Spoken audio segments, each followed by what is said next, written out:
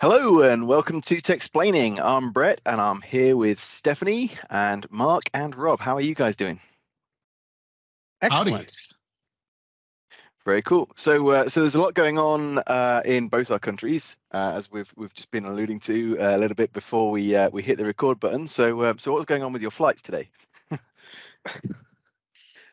Yeah, we don't know how to do planes anymore. I think all of this, apparently the system that shut down is the system that alerts to like bird strikes around airports. It sounds like what that is. And that went down. And I mean, I guess it's a risky thing if you hit a bird and a bird flight patterns or something like that. So they wouldn't let anybody fly in the U.S., period, until that system came back up. It was probably somebody clumsy like me that just tripped over a server cord and unplugged the server. But that's the way it is. Or maybe it was trying to access ChatGPT and it's just been so down lately and overloaded that it wasn't getting a response. And Could be. Is that an Azure problem though? I'm sure we can trace it back to Azure. It was using Bing to search for bird strikes, and that's why it was... Yeah. Yeah, crazy days. I know there's a lot of people trying to get where you are. So if you're stuck in the mess, I hope you're listening to the show and we can calm you down a bit, but we empathize with your situation.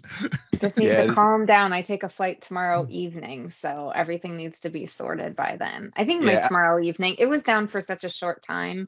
I'm thinking by tomorrow afternoon, things should be sorted pretty well. At least, they tend to keep the flights that were already scheduled in place, and then everybody who is supposed to fly ends up getting bumped elsewhere later in the week. So I'm hopeful my flight's okay. We'll see. I'll give you guys an update next time we talk. Well, and speaking of being kind of stuck in New York, there's some UK news that's going all over our media right now with Prince Harry. So that's kind of a crazy situation. I don't know how is he received in the UK? Is he is it negative? Is it, because here it's fairly positive?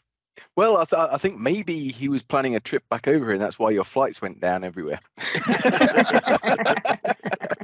Yeah, but he's not going to visit any castles. He's staying here permanently? Is that what you're saying? He's just not allowed in the country. MI6 had something to do with that outage today. There you go. Yeah, rumor had it he was about to step on a plane somewhere. Let's just make sure he can't get here. Yeah. It's.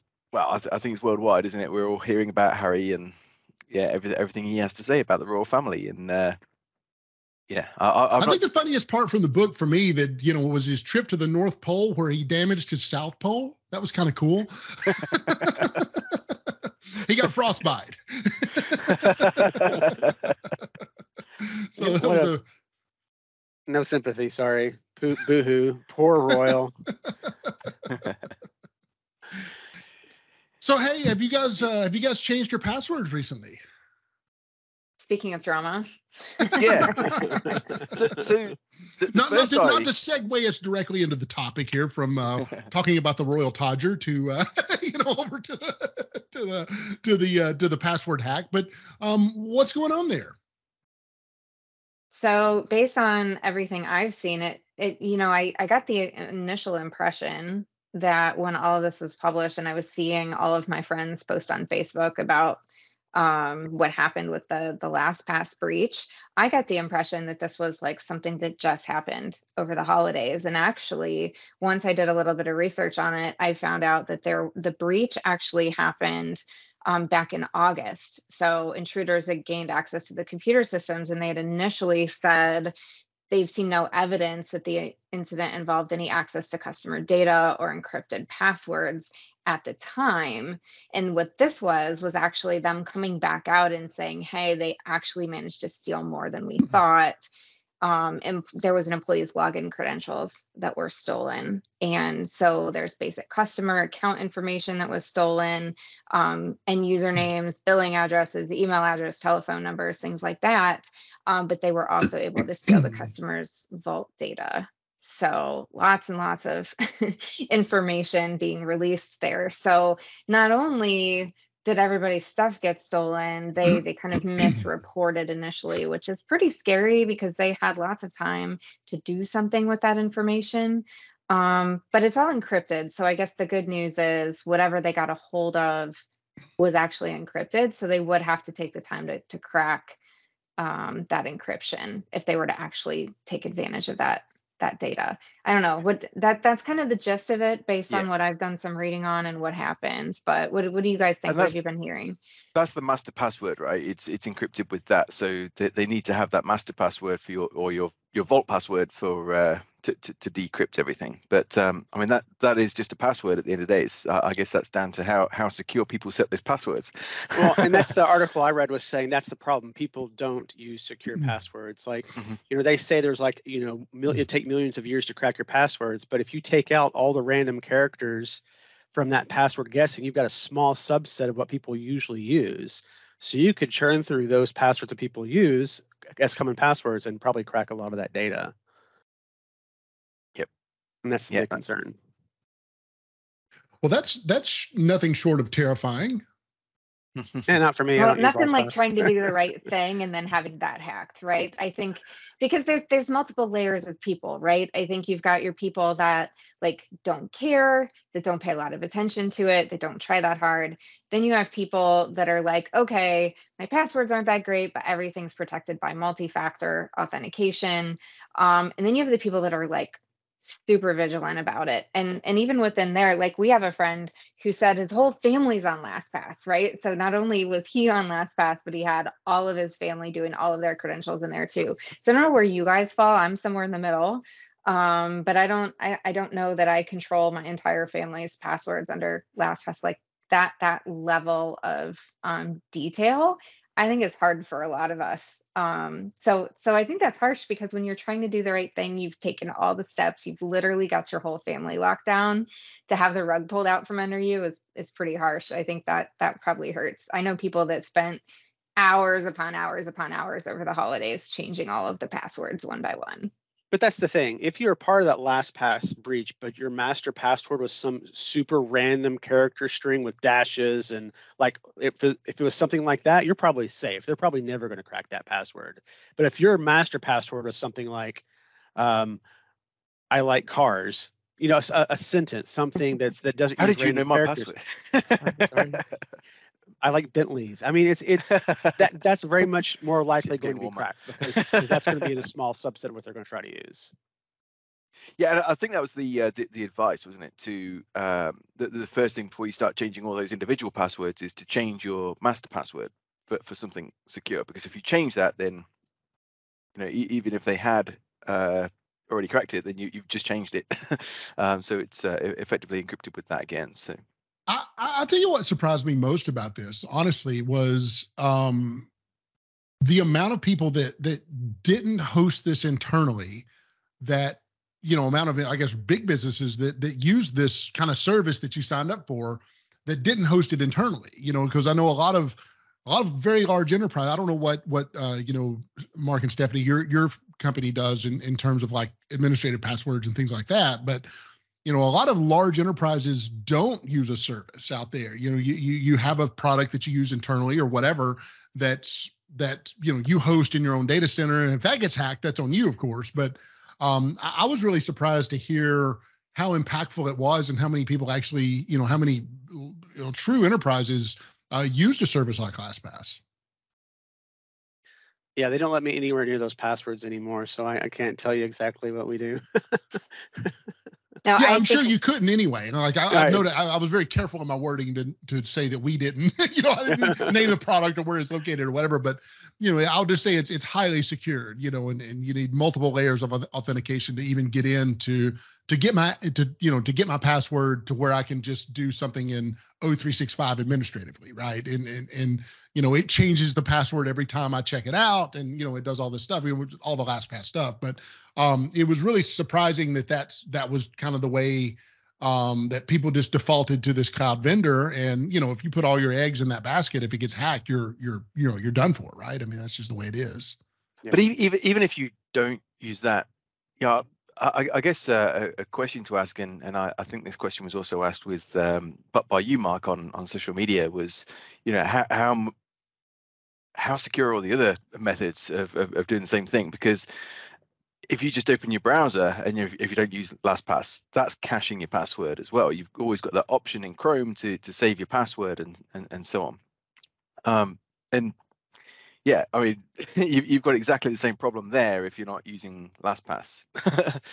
It's and there's obviously other ISVs doing the same thing too. And if you don't use it, then where are you actually securing those passwords? Are they in your OneDrive somewhere that's not encrypted in a Notepad file or something? I don't know. It's no, that's a great question. Like that's my question. Like how are these preventing people from doing something stupid? It's not. Yeah, I think multi-factor. Multi-factor is a great place to start, regardless of whether services you're possibly using. Because if you get that notification on your device, that's a little bit harder to get past, unless someone knows a quick way around that, which I don't. Then doing something with taking a password. I don't know. I say it's not. When used in mass, I mean, multi-factor authentication, we've had to actually put it into play to where you have to type in the number. You can't just approve, you get a message on your watch or whatever, and you click approve and you're in. You can't do that because every time somebody gets a prompt or, something that notifies you that says, hey, would you like to access the system? They just automatically click approve no matter what, right? So, I mean, even with multi-factor authentication, it's not the end all for breaches, right? To, be all end all for stopping breaches. No, I agree. And I like the one that says, what number did you need to enter? I like that one because you're not going to guess that. Like it's going to be, it forces somebody to do something that's not too intrusive. So it's a good method. I like or it. that maybe triggers you to think a little bit harder about what you're doing, right? Like, wait a minute, what is this connected to? Why am I being prompted? Because I think the social engineering part of it does continue to get better. I mean, generally, your hackers, they're sending emails that are like pretty obvious. They have like weird logos or the spelling's wrong and things like that. But I will say, like, there are some now and then, every once in a while, you relax. And then they send one and you're like, it takes you that extra beat of like, wait a minute, right? Especially when you're busy or you're on your phone instead of your desktop and you're just kind of flipping through stuff. So I've seen some pretty, like, we get tested at work a lot, right? Me too. So they test us, right? Our security team sends us those fairly often. Man, there's, I've only been busted once out of like the last year, but that one email, I was like, dang, man, that was good. Like, I didn't get, and they said like 50% of people were caught on that one in particular. I think it was a fake UPS one. Like you're expecting a package or something. I got that one got me too, because I was expecting a package that day. Right. So I thought, I was expecting a package. So that email didn't surprise me. So I clicked on the link. Right. And gangster to do that at like this time of year too, like at Christmas time when everybody's getting them. So and there were gangster. no misspellings. There were no misspellings on the email, and it looked really legit. It had a lot of really accurate information, and I was like, I was on my phone. I was on my mobile that day. I was flipping through. I wasn't even at work. I was just keeping an eye on emails, and I was like, oh, what's this? And I was like, I'm so stupid, right? Like it really made me think, because I was like, I've relaxed way too much because I expect it to be dumb. I expected to have a misspelling. I expected to have a wrong logo. Could I get caught by someone who did something really, really upscale? Yeah, maybe I could. So it really made, between that happening around the same time as the LastPass breach, I kind of rethought I'm rethinking the way I do things and how vigilant you have to be to not get busted on this stuff. So the first I heard of this, it must have been the day of the announcement, but I hadn't yet seen the LastPass announcement. I got notified from Apple on my phone that my passwords had potentially been exposed, and that must have been, I think, in connection with the LastPass scenario. But I was actually doubting that. I was like, is this real? Is this somehow somebody sent a notification to my phone that's telling me to change passwords, and they're going to see what I'm going to change them to? It makes you question everything, right? Does, now really the random benefits information comes in, you're like, is it though? Is it? Because now you don't have that easy, like, is it external? Is it internal? Right? Because it's external, but is it legit or not? I don't know. I overthink everything now too. Yeah, I get that. But yeah, those package messages, I get one almost every 3 days or something like that. It's about the post office here in the UK, the Royal Mail, and it's always Simon who's going to be delivering my package. So yeah, I know to look out for Simon. If it's Joe, then yeah, I might click that link. Well, it's going to get worse if you think about it. So to jump back to previous conversations, think about things like ChatGPT.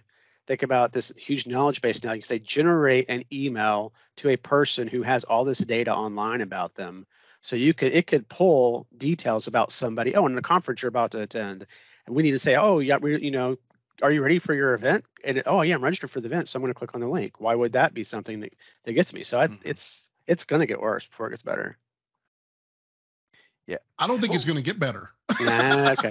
What's your opinion also on generated passwords? So I'm always a bit not suspicious of them, but thinking, well, yeah, a system's generated. There's an algorithm in here. How random is it? It's so. Yeah, I typically don't use generated passwords No. because it's yeah. It wasn't me that generated it. Yeah. So, yeah. So I have seen that some people are migrating now. So they're like, I'm done with LastPass. This is not the first time they've, had an issue. And the one that I've seen people post about is 1Password. So you guys know much about 1Password and why, like what makes it better? Like what would make you go from one to another, right? Because kind of the first assumption is like, well, wouldn't they be the same? Right, but they don't necessarily operate the same. They don't function the same. So, do you guys know much about 1Pass? And so I read a little bit about it, and the differentiator with 1Password is that your master password doesn't give you access to your database. So even if a hacker has your master password, they can't get to all of your passwords. There is a GUID, a really super long number that they're never going to guess, that is not stored anywhere except on your computer when it's presented to you. I'm not sure how it's stored locally even, but it's never passed back and forth. And so that is the key to being able to access your data in their databases, using that to decode it, not the master password. Mhm. So that they're saying that is essentially, because of its complexity and length, that is uncrackable. Whereas with LastPassword is because your master password is something that could eventually be guessed and hacked if you using something common. So unless they steal your laptop and then log into your laptop, they can get your passwords, right? So it's like, the chances of that happening are a lot less than, with that layer of abstraction, I guess, than anything else. Well, and that being said, if your master password on LastPassword was just a super long, crazy string made up of, so many digits, it's just as safe as it would be in LastPassword, and first, whatever it was, 1Password. Yeah. Huh. so then I guess we're starting to look at other options too, right? It's like, well, what would make all of this easier? So then, you start considering things like passwordless authentication and what can we do to not need passwords at all, right? That's the ideal scenario. And we kind of got into this offhand last week when we weren't recording, but wouldn't it be the perfect world if you just like you look at your iPhone and it unlocks now, right? So you don't even need to punch in a code. It's just going based on that. You have fingerprint authenticators, you have things like that. But to what level are we going to have to go? Because I feel like every time we move to that next space, then the hackers get better and better, and they continue to kind of move with us forward. But do we all agree like that's probably where things are headed next, where we don't even have to worry about this mess of having all these different passwords? I also, I think the decentralized identity is also interesting. So just, kind of tying those two things together and going from this like needing to track 8,000 passwords to just having one central way to kind of control all of that in one space and be able to get in. I don't know. I think there's some really interesting things happening in this space that we're going to head that direction and just entirely just drop our passwords. I think if somebody wants your data bad enough, they can get to it. And I think that's kind of the mindset that people need to understand. Like, nobody is completely safe. You're just not. So go into everything with that mindset and making it as difficult as possible for them to get to your data. I think one of the great things about storing data within, in Azure and Microsoft's cloud is all the security they have in place to make it difficult to get to. Like, the story I hear is like, they're like one of the most attacked services in the world, people trying to break in to the cloud, Microsoft's cloud. Well, that also means they're also the most secure because they're constantly monitoring it, trying it. And, I've heard they actually let some attacks go through when the attacks are going to like less secure data to see what they do and how they're moving so that they can make their security even better. So I think that's the mindset you need to have, and maybe look at using things that you already know are secure that are something like, Microsoft's cloud. Yeah. Sure, and companies are obviously concerned about this. I think as a vendor of products, almost every deal now we're filling out questionnaires about where the data is stored and what's our security like and so on. And unfortunately, we're not a SaaS company as such because they're hosting a component inside of Microsoft 365. There's no data that's stored or processed on our end whatsoever. It's all inside their tenant. So it's down to them and what authentication they're using. We can pass the buck on that conversation. But this must be a real headache for SaaS companies to stay on top of all of this as well. It's even the question comes down to our physical premises, and it's like, well, first of all, there's no data stored in our premises, but secondly, it's a converted barn and it's surrounded by sheep. There is no real security. But fortunately, there's nothing there to steal. There is no data there. It's but still, it's challenging when we're dealing with large enterprise organizations, and this is a checkbox exercise in most cases. It's got to go past security, and these questions are important. I'd love to be on one of these conversations with some of the Azure data centers that are hosted under the ocean, right, underwater. Say, well, first you need some scuba gear. There's a big ocean, and you need to figure out where it is. So kind of along those lines, Brett, what you were talking about too, I think all of the negotiation that now happens because of the insurance involved with all of this. So they not only want to know how you're protecting your data, but like, are you insured? What are you insured for? How much are you insured for? Like I saw an article the other day that an insurance company offered the first ever cyber catastrophe bond. So typically you would look at that as like the big events like acts of God, right? Tornadoes, whatever. And now they're also looking at cybersecurity as being that impactful. And I kind of wondered about this because we just heard about Rackspace, and they had that massive outage with their hosted exchange. And I wondered, like, I have no idea, right? I don't know how big of an issue that was for them, but for those that were left in their hosted environment, like, how much of an impact is that for Rackspace? Because that's a major service, if it's still a major service offering, which it may not be, because hopefully everybody's moving to the cloud for Exchange.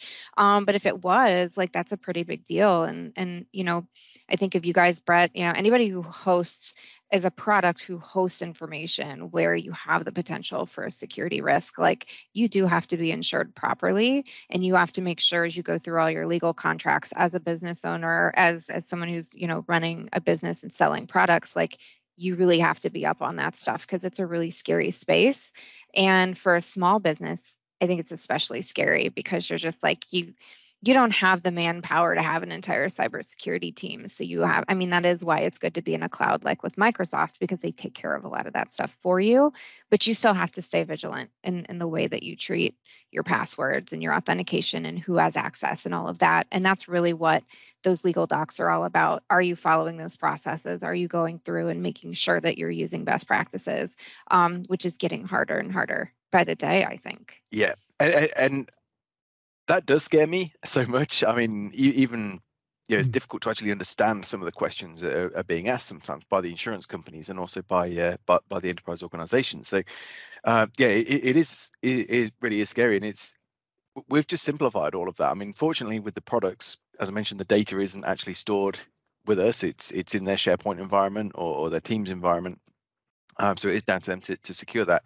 Obviously, there is a CDN library that comes up. That is a conversation, but that is there, protected in Azure and so on. So it's as secure as it could be, but there is that could be a challenge because obviously they've got to trust us and our code, and that's where the ISO standards come in and what have you. But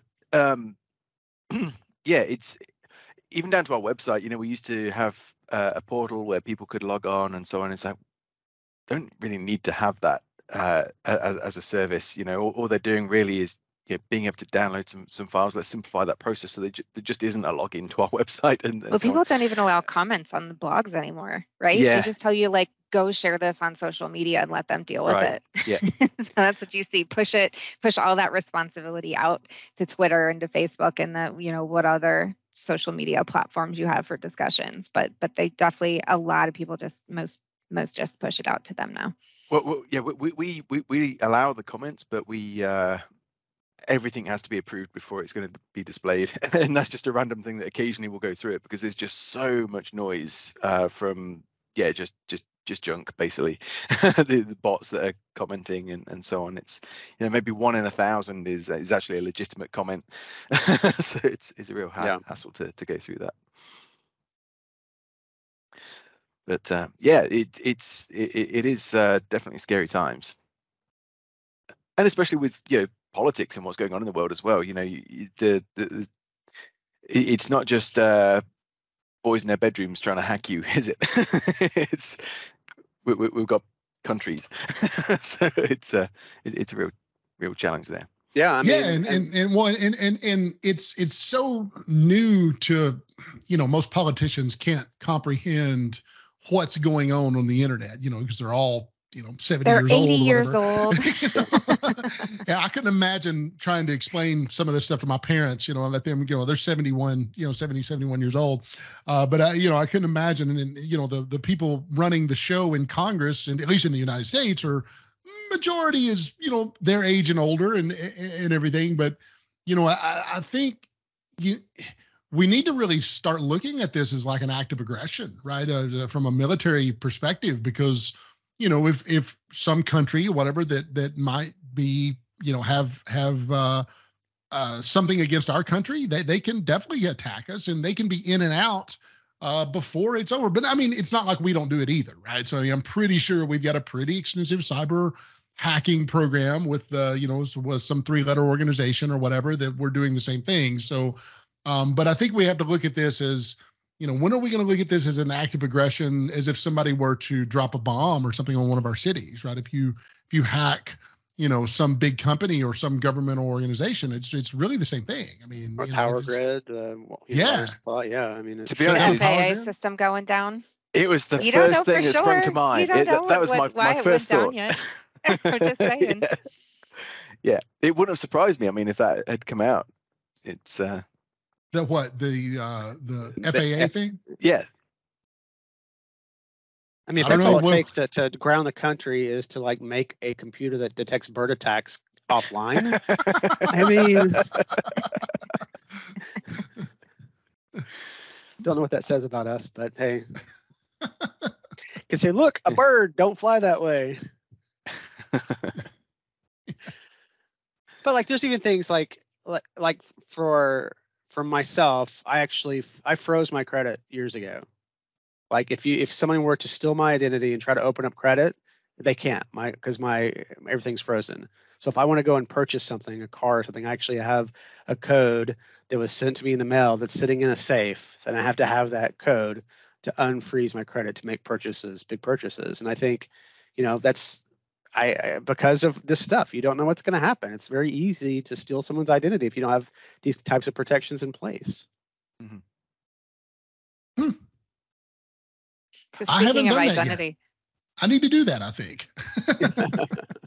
It's and I feel like we're fighting between what it made me think of, Mark. We still have this world where like we have paper and we're putting it in safes, and then on the flip side, and I sent this article to you the other day, Mark, about how we're looking at digital ID now and being able to like have your driver's license on your phone. And we only have, I think there's 3 states that have it accessible. Ohio's on the list of like who's next.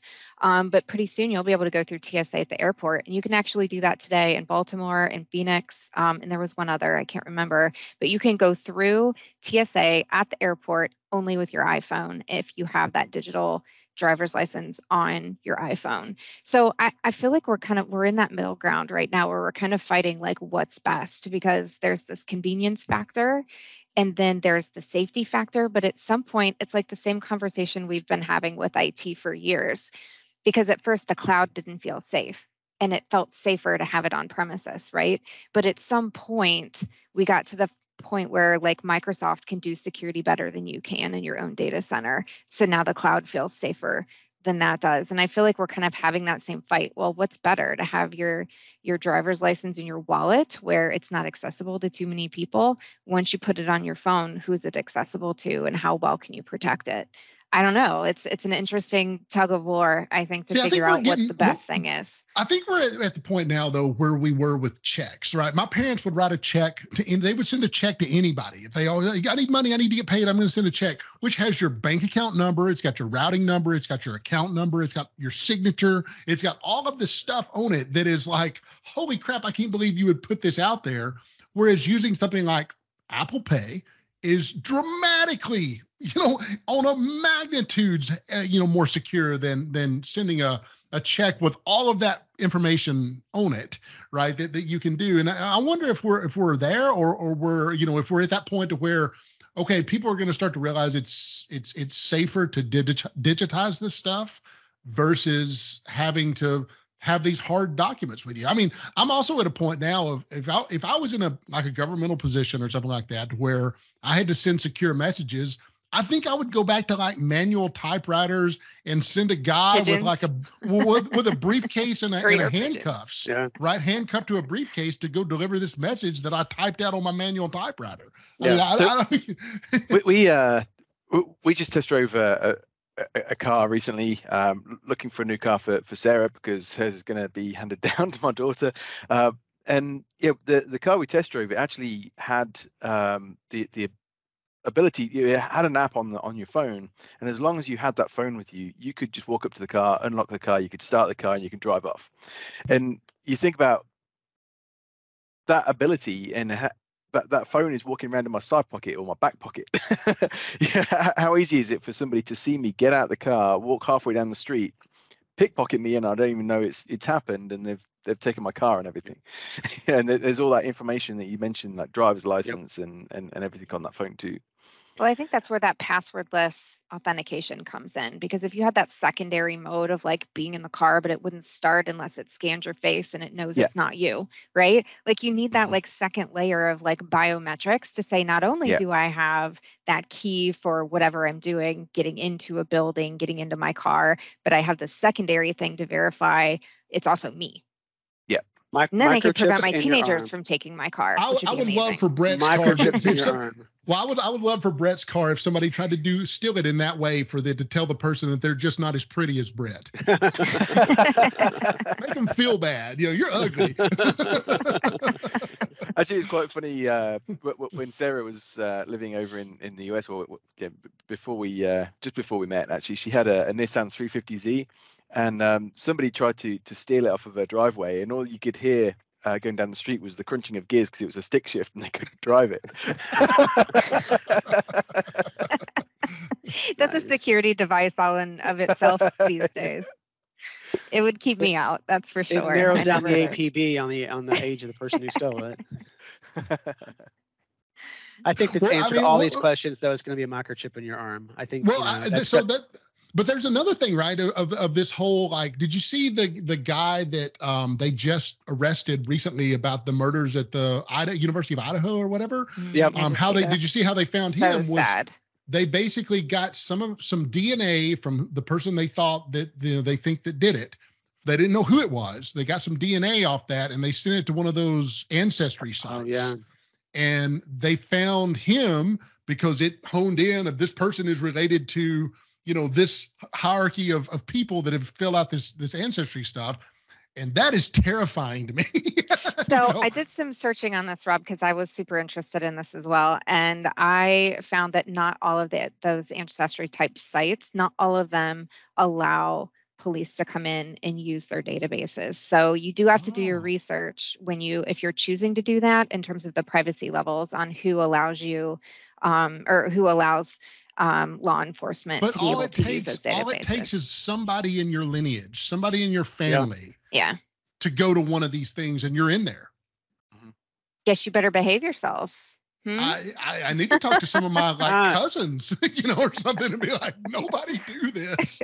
You're already in so many databases that is one more really going to matter. I mean, yeah, I don't do illegal stuff, so I guess I will be okay. But that really is scary though, because what if obviously I've had a carry permit in Tennessee, a gun carry permit in Tennessee. So my fingerprints are in the database that, they run on criminals and things like that as well. Which is, it's not a big deal because I'm not a criminal, but I do wonder once you get into the DNA stuff, and I'm not wearing a tinfoil hat here by any means, but it just, it's really scary to what, the level of detail they can do now to solve crimes. And I think it's good, right? Because some of these things might go unsolved, but it's really scary the amount of information that we have out there as a footprint of who we are as people. Oh yeah. So it goes well beyond passwords, right? It goes well beyond passwords. But it does. But think about so how many background checks have you had in your life where they took your fingerprints? You've been through TSA, so you got fingerprints there. If you've ever gone through government security clearance to get your fingerprints there for your concealed carry, how many databases do you exist in? And it's crazy to think about. And then now throw in the DNA stuff. So they're all still disconnected though. So you got a while before all of those things gel totally. Well, you only exist in one state. They're disconnected that we know about. I'll Yeah. bet the government has a lot of this wired together that we just don't know about. Rob, that's giving them a lot of credit that I'm not sure is warranted. They've got a massive data center built out in somewhere in Nevada or something, I'm sure. Well, I'm going to go put on my tinfoil hat now. Thanks for listening, guys. We appreciate your, your following along with us here. This is a good set of rabbit holes we went down. But anyway, if you have any questions or comments, please send us an email at info@techsplaining.net or find us on social media and let us know. But thanks for listening, and we will come at you again real soon with another show. Thanks, everyone. Thank you. See you soon. Thanks all.